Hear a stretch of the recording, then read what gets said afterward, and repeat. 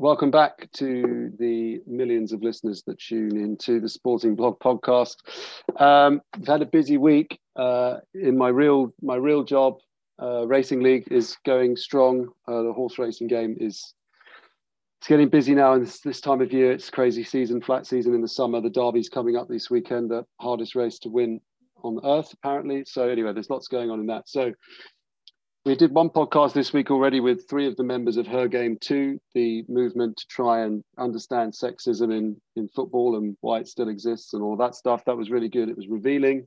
It was open and honest. And I'm pleased to say we've got another soon to be open and honest guest with me today. I'm really lucky to be joined painfully early in the morning, in his case, by Zach Hirsch, aka Mystic Zach. How's it going, Zach? Going really well. Good week. So for those of you that don't know, I'll let Zach do his own intro. But the long story short is Zach is killing it on social media with his sort of upfront and very candid interviews with people from both fight games, both boxing and MMA. Am I right, Zach, to say you lean more towards boxing than MMA? In the media world, for sure. Yeah. And of course, Zach's website, I Pick Wins, is picking up speed. Zach, tell us how you got into all this stuff in the first place. Yeah, so I've always been a huge sports fan, and it's something I've always been passionate about. I probably started trying out some broadcasting stuff when I was in the 9th grade at my school, and I give them credit for helping push me and encourage me. And I started off really, really, really terrible, and I was a fat kid. But since then, a lot of things have changed. I've gotten a lot better, and even at the beginning of I Pick Wins, which I started as just a school project, honestly. Like I started in the summer. I didn't think anything would happen with it. I was like, all right, I'll do my sports picks, but no one will really care. I just want it on my resume before I go to college. And then I started doing some videos with the Paul brothers and stuff, and that really helped pick up steam. And then from there, it's been a very smooth journey.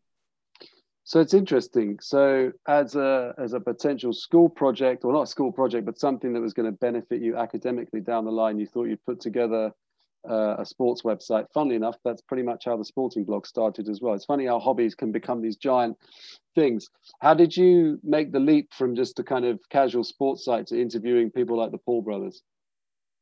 It happened quickly. My dad managed Shannon Briggs, so I was always close with him. And then he was training Logan, and then he was telling me that he was going to bring me to Logan's house, and we're going to watch him spar. And I never met the guy. I'm like, this sounds insane. This is not going to happen. But sure enough, the next week I was at his house watching him spar, and so then obviously that fight was bigger than people could have imagined. I mean, you know how big KSI is in the UK. I think he's bigger in the UK than even the Paul brothers are in the US. So, I mean, you know full well how big that fight ended up being. And the hate came with the love, and the British fans are very, very passionate, and they had a lot to say about it. But needless to say, it went viral on Instagram and a little bit on YouTube. So I'm happy about it.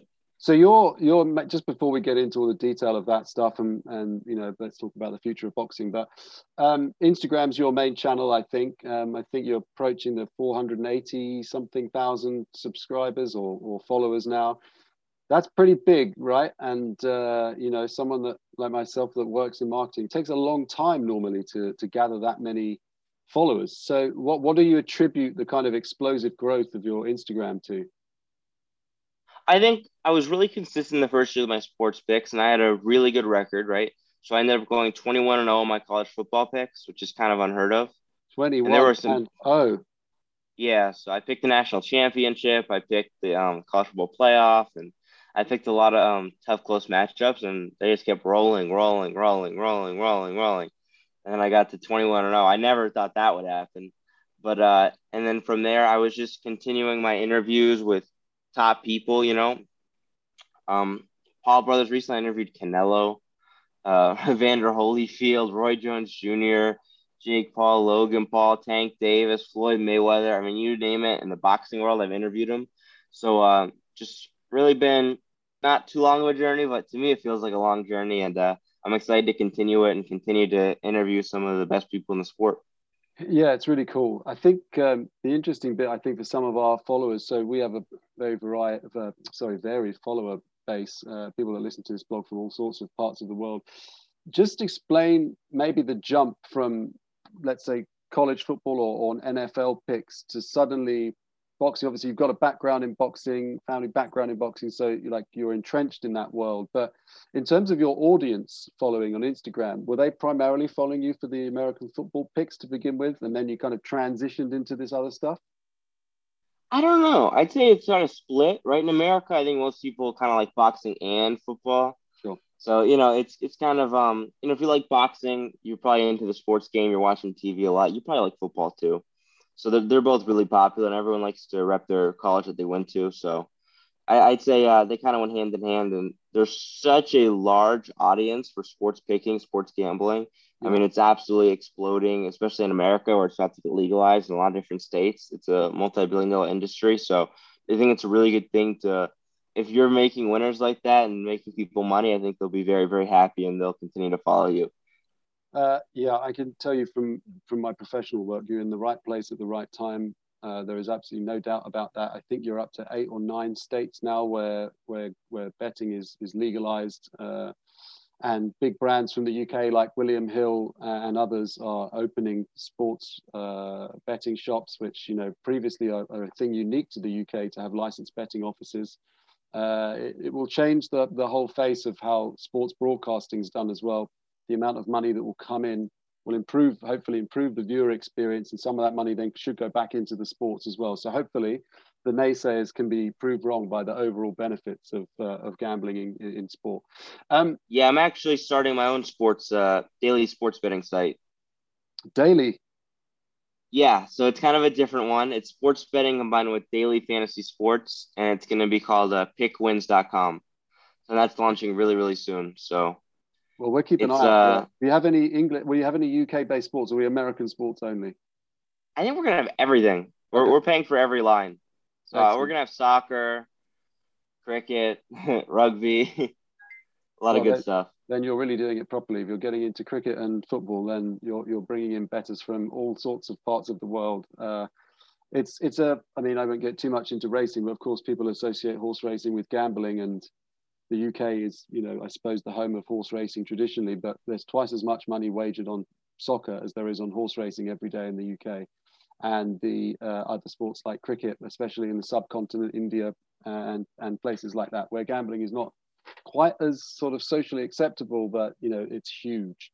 So I think you're definitely in the right place at the right time, and I think with your social presence, you'll be able to bring people to your page, no problem. So I wanted to just get back to boxing for a sec, because we published an article on our website not that long ago, which is the 10 up and coming future prospects of boxing. And I'm a casual boxing fan. I read the article that was written for me, and yeah, I didn't really know many of the people on it. And it reminded me that when I was younger, I knew there was lots of good heavyweights. There was a kind of golden generation of middleweights like Eubank and Ben and all of these guys. I feel like boxing's disconnected itself a little bit from the audience, but you may be able to tell me different because you're the next generation. Who's the future fan of boxing, and what do you think they really want from the sport? I think it's Generation Z. And I think we're seeing it now with this Triller stuff and this influencer boxing and this YouTube boxing. I think these kind of, I want to say freak show matchups, influencer matchups, just fun matchups with storylines, drama heading into it, I think is going to attract the younger audience. I think that's kind of the future of the sport. I think it's always been a big part of the sport is the storyline ahead of the fight, right? Like we know the classic Don King stuff, Rumble in the Jungle, Thrilla in Manila. It got the audience intrigued. It got them wanting to see the fight, right? And I think that's the future, just having a storyline, having a kind of cool matchup that maybe you really didn't expect, right? I think those are the best ones, the ones that the audience didn't expect to happen. And once you hit them with that, I think they're hooked. So the interesting thing about boxing, I guess, is that, in any walk of life, you want to see, in sporting terms, you want to see the best fight because they're the best at their art, or the reason they're professional is because they can do things that other people can't. Boxing's slightly different because, you're talking about two human beings trying to hurt each other, you're facing off, and that's kind of also like entertainment in itself. So the fact that you're a YouTube boxer, whether it's the KSI or the Pauls or whatever, actually does their skill come into it for the future fan, or are they just really interested in the story and basically who's going to get knocked the fuck out. I think the skill is going to have to play a role, especially, right? I mean, the Jake Paul gimmick doesn't really work if he's losing. Sure. Does anyone care?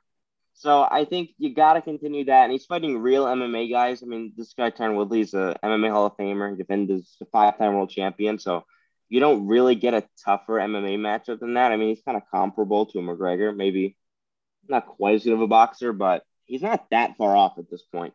So I think you got to give someone like that respect. And then KSI, I mean, he's undefeated too, but I think the UK is a lot more loyal than the American fans. I think in the UK so obviously KSI and his sidemen kind of troop have a very big, social presence, and they get involved in all sorts of stuff, all the sports, music, everything. So if you're a Gen Z, I think you give them a pass. If you're above 30 years of age, you don't give them a pass because there's this thing that you didn't earn your right to fight a professional fight. You know what I mean? Like, in my day, people coming up had to work to get the fight. Like, you had to fight through people. You had to do amateur boxing. Then after that, you worked your way up. Now and the thing is, it's not just having a fight. They're earning fucking huge money for the freak show kind of fight. And I think that's where in the UK, the cynicism is. It's that kind of earning it.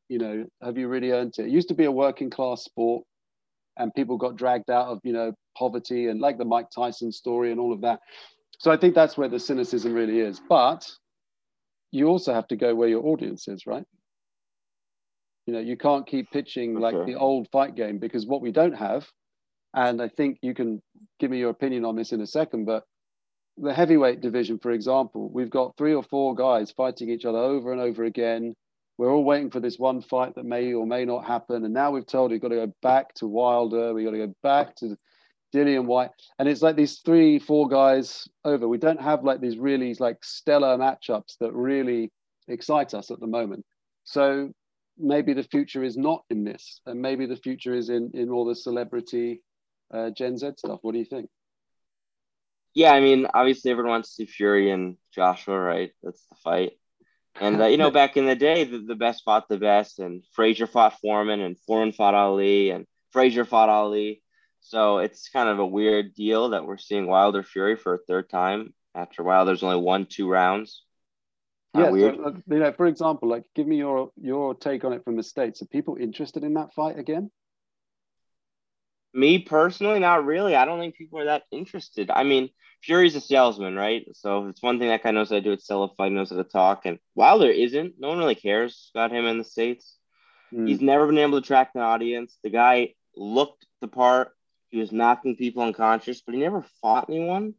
His best one is like Luis Ortiz, who's like 80 years old. So it's a bit of a stretch, I mean, no one, he can walk down the street right now here in Vegas, no one will recognize him, and he's 6'7". Yeah, so, why do you think that is? Interesting. Because he came across as a character over here, like, so the persona, the PR machine on Deontay Wilder was like, you do not want to get hit by this guy. If this guy hits you properly, you're fucked. But there wasn't really much of a backstory to him. He didn't really have much of a personality. He kind of was a bit overconfident without anything behind it. So why do you think that is, that in the state he's not really, the public have never really taken to him? I think it's what you said, right? I think it's the personality, and I don't think his career was pushed the right way in a weird way. I think people, like, at one point they should have been able to draw people in and like been excited to see him knock people out. Yeah. Like we saw with Mike Tyson when he was knocking people out in his heyday. Like, it was a huge thing in America. So I think they should have been able to capitalize on that a little bit. And then the guy was knocking people dead. But then again, they weren't live opponents. They weren't anyone that they knew. It's not like he was knocking on Anthony Joshua or something. So it's a bit of a weird situation that you have a heavyweight who's 6'7". He looks the part. He looks like a football player, basketball player. He's knocking people like straight unconscious, like early, and he can't draw an audience. Weird. Very weird. Now, I saw your interview with Tyson, who, as you say, is a salesman. He's got a great backstory. For those of you listening, in the UK, he's part of the traveler community, or certainly was at least. And that's we think of those guys as fighters, right? They're scary people. It's a very strange, mythical world for a lot of us. You don't go near those places. And he's then had another story where he's reinvented himself after falling foul of drugs and booze and all the rest of it. he's come back. He's a lovable rogue, right? Because originally most people kind of didn't really take to him over here because they thought he was a little bit brash, obviously, a bit misogynistic and all the rest of it. But since he's kind of come back from the cocaine booze days, like he's got a new status over here, which is like Tyson Fury sort of, you should look up to him. It's really strange. But I saw your interview with him, and he's as usual, just brilliant salesman. So in the States, let me get this right. Is he a popular figure in the US? I'd say he's a popular figure. I think more popular than a Wilder. I'll tell you that. And what do people think? What do the boxing aficionados think of Tyson Fury? Do they think he's as good as he says he is in terms of pure boxing talent and skill? Yeah, I'd say it's almost unanimous that he's the best heavyweight, especially after the last Deontay Wilder fight. But I will say, I think that last fight might have put him in a bit of a weird spot where people are going to expect him to knock people like Anthony Joshua out within the first 7 rounds. And that's a tough, tough task, you know? I mean, people get excited off of fights like that and they get overly down on fighters when they lose, when especially the heavyweight division, anything can happen with one shot, right? We saw with the Ruiz Joshua, he got hit, his equilibrium was off, and then he was screwed for the rest of the fight, but that doesn't mean he's a bum. Andy Ruiz is a great, great fighter. He's very, very fast hands, especially on the inside. He got caught by a shot. So what? That doesn't negate all the other stuff he's been able to do. And then you saw in the rematch, he had a new game plan. He stayed with the jab. He stayed moving around. Then he dominated every round. So you can't count anyone out in the heavyweight division. You can't expect an early knockout from anyone, really. I think anyone can beat anyone on any given day, pretty much. Besides Wilder, he can't beat Fury. Yeah, it's interesting because, Anthony Joshua was and probably still is was the absolute media darling of the United Kingdom, right? This guy couldn't put a foot wrong. He's Jesus, the second coming. He's a nice guy. He's humble. He's not a bragger. Still lives with his mom and all this stuff. And of course, confident like they all are. He's a physical specimen beyond specimens. And then he somehow lost to Andy Ruiz. And we're kind of like, how did that happen? But I think you're right. I had the same discussion in the pub about this. These guys punch super hard and they're super strong, and anyone can catch one. And that's just the way it is. Who do you think? Well, obviously, we may never see this Joshua Tyson Fury fight the way it's going. They're both going to be in their mid-30s by the time the thing gets done. Why do you think that's taken so long and it's so painful? Do you think the fighters being greedy, promoters being greedy? What do you think that is? I think Bob Arum's kind of a fucking idiot. That's one way of doing it. I mean, the guy can never put big fights together. He's horrible at promoting his fights. Josh Taylor and Ramirez just happened. No one knew about it. I don't even think they were showing that fight in the UK because he botched the broadcasting deal. He seems like a complete moron. I don't know how he keeps screwing all these fights up. I don't know. It's like he's got fighters. For example, he's got Lomachenko. He's got Shakur Stevenson. They're never going to fight each other. Yeah. Ever. That won't happen with him, So I don't understand how he keeps screwing this stuff up. I mean, he had Tyson Fury fighting Tom Schwarz and Otto Wallin in the prime of his career. And now he's fighting Wilder a third time. Who let him sign that clause? It makes zero sense to me. A lot of the stuff, there's other stuff too I can't even think of probably, but I just think it's probably his fault. Hearn seems to be much better at his job. Yeah, I think that, of course, I mean, Eddie and his dad are well known for driving a hard bargain. They're going to make sure they get the best out of it. And there's no reason why, it shouldn't be a 50-50 fight sort of thing. I think the problem is, and this is where boxing comes under attack again as a sport. It's as you said, these are the two best fighters in theory. The public want to see it. Everyone wants to see it. And you guys are making so much fucking money. Why don't you just get it on? There's no other sport in the world where you wouldn't see the two best players at some point, competing against each other. And now, do you think this is another kind of reason why stuff like the YouTube boxing grabs a hold? Because you know what? Who wants to wait around for this non-existent story that's all about money and nothing else, when actually over here there's a guy who's training himself to be a professional boxer? Yeah, definitely doesn't help their case at all.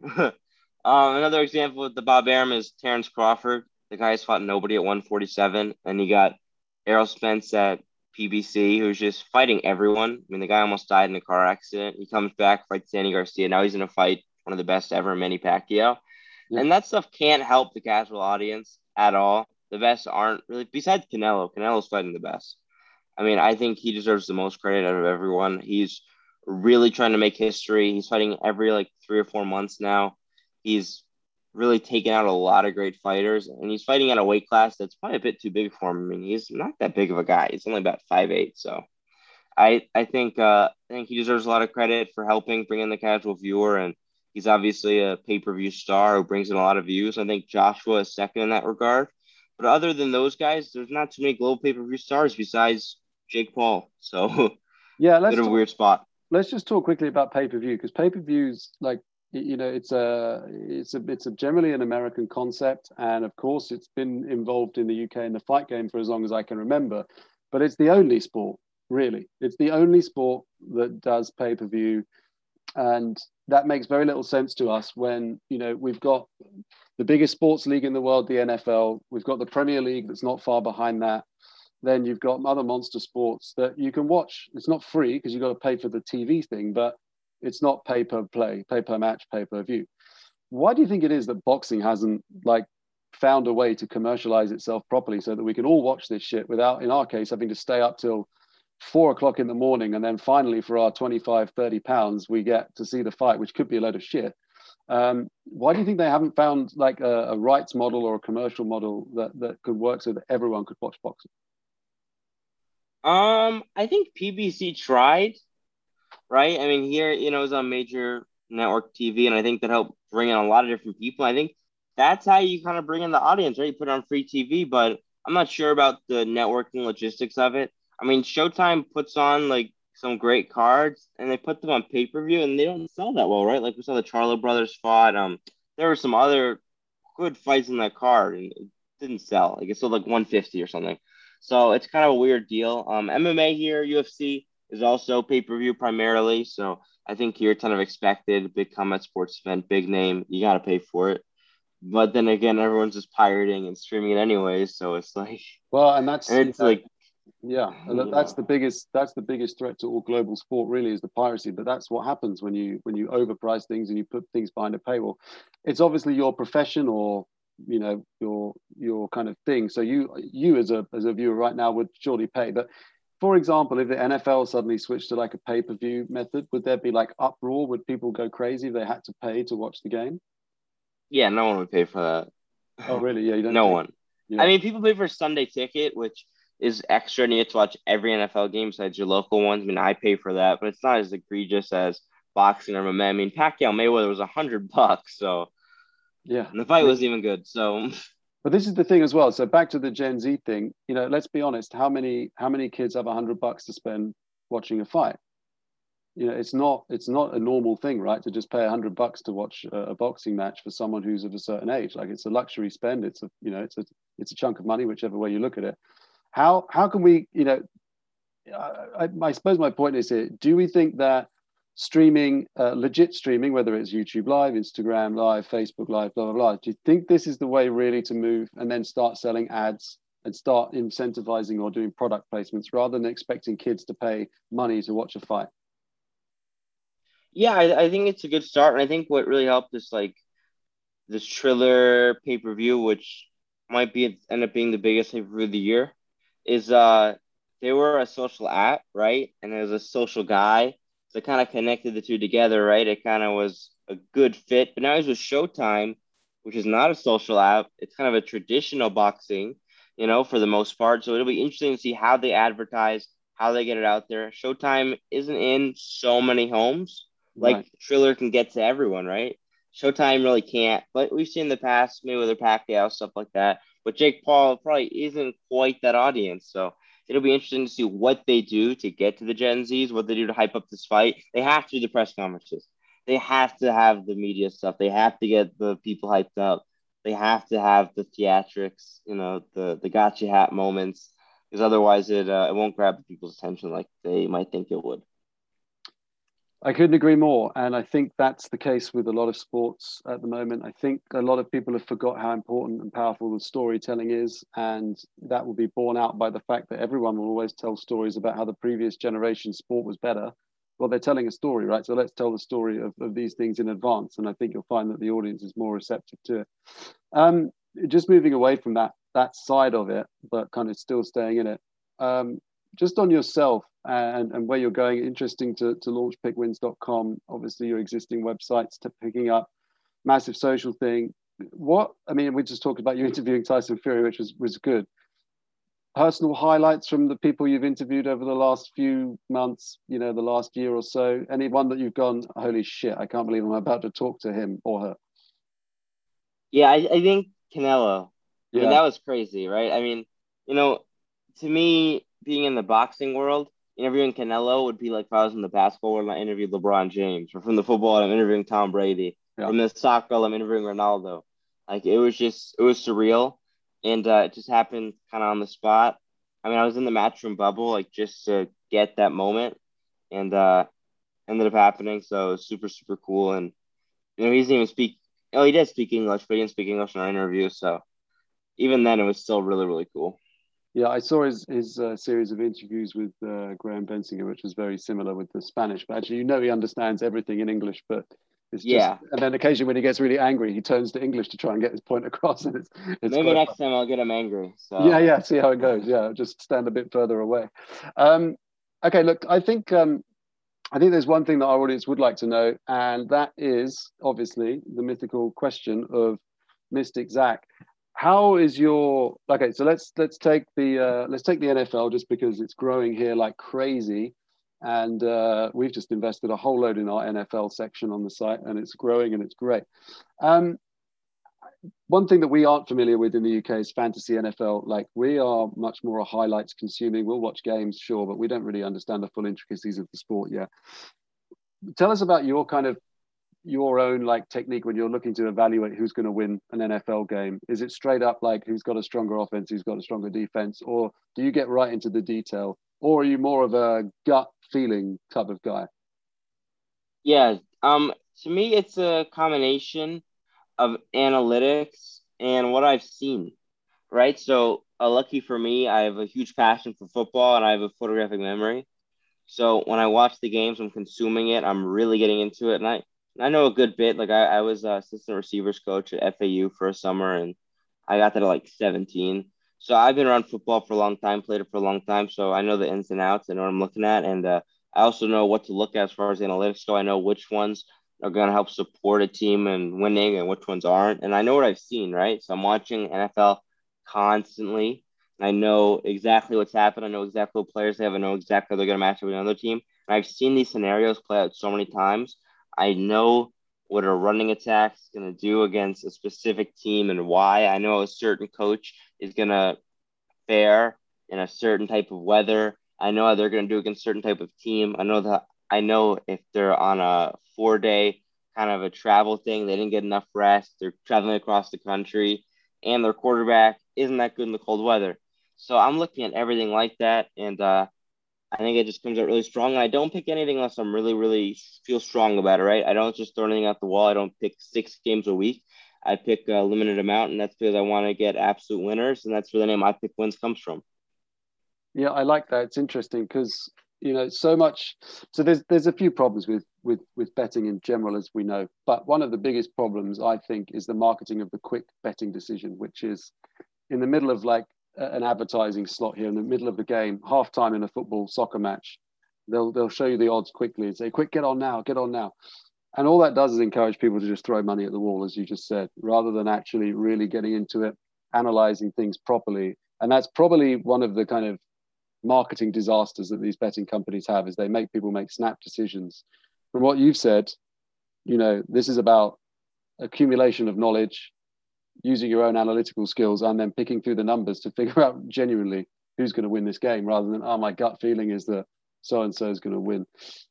Now, you've quite a lot of people follow your picks, and now our last podcast was all about online abuse on social media. How have you fared with that side of things? I could care less, But the UK people have definitely been the most brutal. I mean, Really? if you look back at my Logan Paul KSI, like a lot of them are telling me like kill myself, like just crazy, crazy stuff. Yeah, like bad. I was just looking through it the other day. I mean, I kind of laughed about it. I really don't care. But they were very passionate about KSI, and they were all over me when he won. I mean, he won a split decision off a 2-point call. What are you so excited about? They act like he knocked him dead. I mean, I can't imagine if he actually like had like a good performance, what they would have done.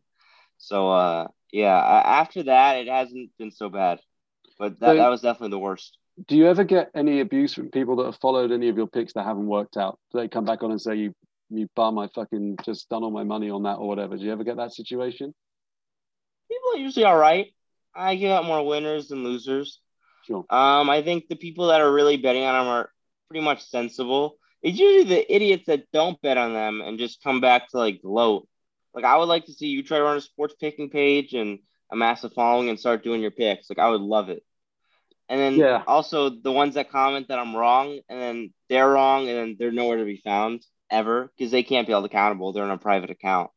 Yeah. So It is. That's the perils of social media, is the frustration more that people can come in and out and just annoy you. Like, as you say, none of it's that hard hitting, none of it's that upsetting.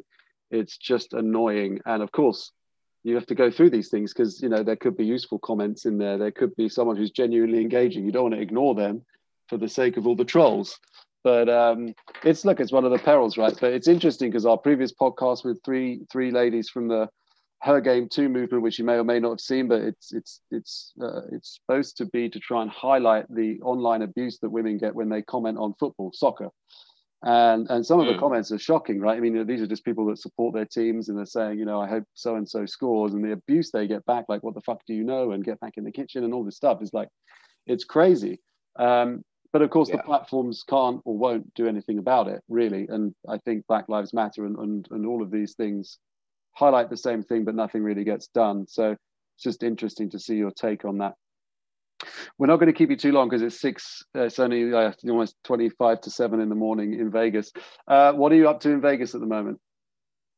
So I'm doing some stuff with Triller and Michael Hunter, the best American heavyweight. Yeah. And today I'm going to interview Caleb Plant, who's set to fight Canelo next to unify at 168. So that should be a good interview. And also, I interviewed Floyd Mayweather's trainer, Nate Jones, yesterday about the fight. And I think that's a really unique insight because you're not really going to get a Floyd Mayweather interview right now. So I think his trainer is the way to go. And we kind of talked about what the training camp was like, how they're preparing for Logan Paul. So it was really unique and interesting. And today I'm going to interview Jeff Mayweather, Floyd's uncle, about the fight and different stuff like that. I'm just trying to get as much interviews and stuff going as possible. And I've also been doing my own boxing training here at here in Vegas with Bones Adams, who's Oh wow. former champion and runs a really good gym. So Wow, really look at good you. time. You are a busy human being. A lot of energy. That's the virtue of youth. Um, okay, Zach, it's very kind of you to join us. It's been great fun to chat. I think what maybe we'd like to do is catch up again in a few months. Maybe do another one, and you can let us know how things are going, especially with your new site. But also, hopefully, maybe we'll have had a Tyson Fury Anthony Joshua fight, and maybe we can preview that fight with you or something next time. Let's see how we get on. That's the fight. That's the fight to make for sure. So we got to get it on. Well, I mean, Josh is going to get past Usyk and Wilder has to get past Fury, which is interesting because I just interviewed Michael Hunter yesterday. Hasn't come out yet. He said Usyk beats Joshua if they fight, and he fought Usyk. Wow. And he said that he doesn't think Josh is going to fight him. He thinks Joshua's going to duck him. So There has interesting been thoughts from him. there has been an accusation of ducking, and it makes no sense because you think at one point he was the best fighter on the planet, but there has been this accusation thrown around that maybe this is why the fights often don't get done or take forever, and it's not maybe the Hearns, it's Anthony Joshua. Look, I'm not going to challenge him on that. He might have something to say to me, but you never know. All right, Zach, look, we'll let you get on. You've obviously got a busy day. Thanks so much for joining us. We'll publish all of this in the next couple of days. We'll tag you in all the socials. And if there's anything else you want to add, just add it now. No, I mean, you can follow me on Instagram at iPickWins and pickwins.com is going to launch soon. It's my daily sports betting site. And I'm also working on a documentary, a full-fledged documentary. Well, two actually. One, 90 years in running, about Don King, and then one about influencer boxing. It's called Fight for Influence. It's going to cover everything we talked about. I think it's going to be a really unique insight, and I think it's going to draw a lot of people in because we haven't seen too much documentaries about influencer boxing and it's how it originated, stuff like that. So it should be a lot of fun. No, that's really interesting. Actually, that's really cool. We'll look out for that. Just one more thing. Maybe we can do another podcast before that drops. Yeah, would love to. It's funny because in my day job for Racing League, we're launching a racing product where it's 12 teams that compete rather than individuals. And one of our racing teams is sponsored by the biggest influencer agency in the UK, the GOAT agency. So it'd be interesting to cross over some notes there after Racing League's influencer experience and your film for sure. You did mention, sorry, just briefly, you did mention that you started your first website as something that might help you with your college admissions. Have you put college on hold because of how busy you are? Or are you still thinking of going? No, I just finished my first year. I made Dean's List. Oh, wow, so, you did? Okay. It was a good year, so I balanced it all. Man, that's hats off to you because that's a lot of work to do. Congratulations for that. Okay, Zach, look, we'll let you go. Thanks so much. Let's talk again soon, and we'll put all the links to all of your socials and all the stuff in the show notes. See you next time. See you next time. Thank you. I really appreciate it.